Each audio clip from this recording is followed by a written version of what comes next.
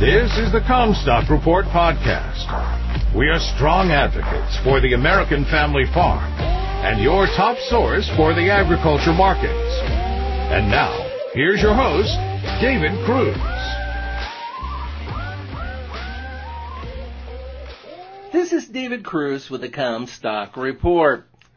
The wheels are coming off in many states where they disregarded the recommendations of health officials in lieu of political reopenings of those states' economies. The virus is winning and the healthcare system is again being challenged with tightened supplies of PPE and too few hospital beds. Many political leaders who vowed that they would never close down regardless of how bad the resurgence of the virus became are now doing just that. The Donald J. Trump administration and many governors look like what they are. I'm in the Rubini camp. Who is he? Nouriel Roubini is a New York University economics professor that has been dubbed Dr. Doom. He believes that the V recovery will stall well before becoming a V.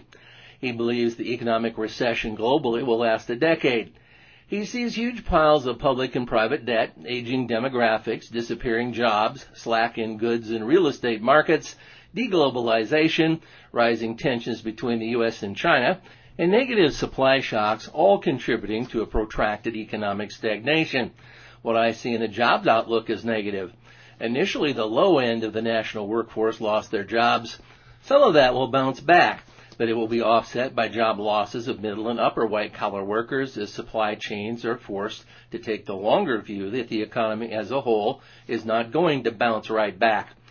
I believe that the optimists are going to be very disappointed. We recorded only 0.2 of an inch of rain here, but crops are flourishing. As of this date, we are still on track for above trendline yields. It'll take at least another 30 days before that is locked in. Tuesday, USDA releases their June stocks and planted acreage reports.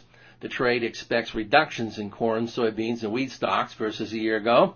USDA has proven that they can overrule trade expectations in quarterly stocks.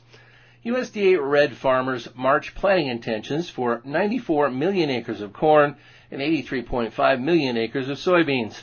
The trade thinks that fundamentals, markets, and weather caused farmers to reduce corn planting intentions to 95.2 million and increase soybean acres to 84.71 million.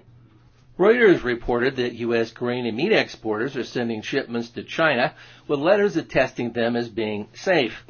They do not specifically mention COVID-19. They cannot guarantee COVID-free shipments.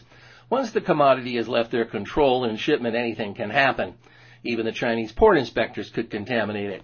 It is safe because COVID-19 doesn't survive without a human host. Whether Chinese authorities will accept this will soon be known.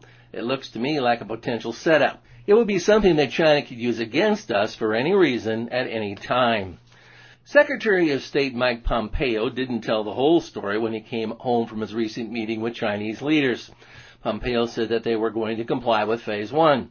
He left out the color behind that. According to the Wall Street Journal, the Chinese also told him that there were red lines that could not be crossed in U.S. rhetoric and geopolitical pressure, and that Phase 1's neck is on the line.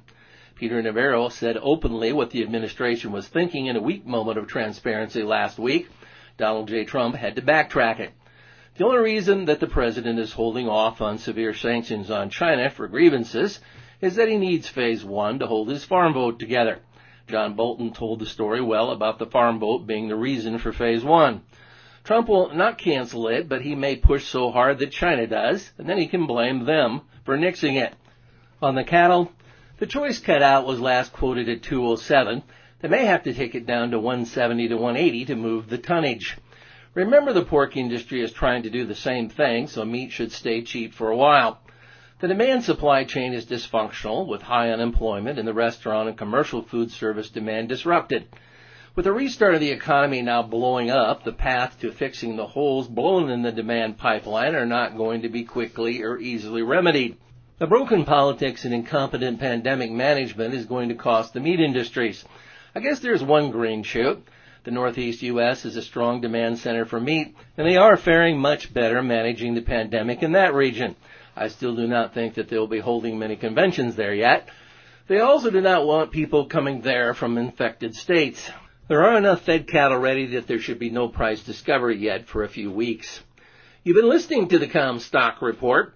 For more information on marketing opportunities, contact us at Comstock.com or call 712-227-1110. For a more complete version of the Comstock Report with hedging strategies and trade recommendations, subscribe on our website at Comstock.com or reach out to one of our risk management specialists about how we can help you protect your profits.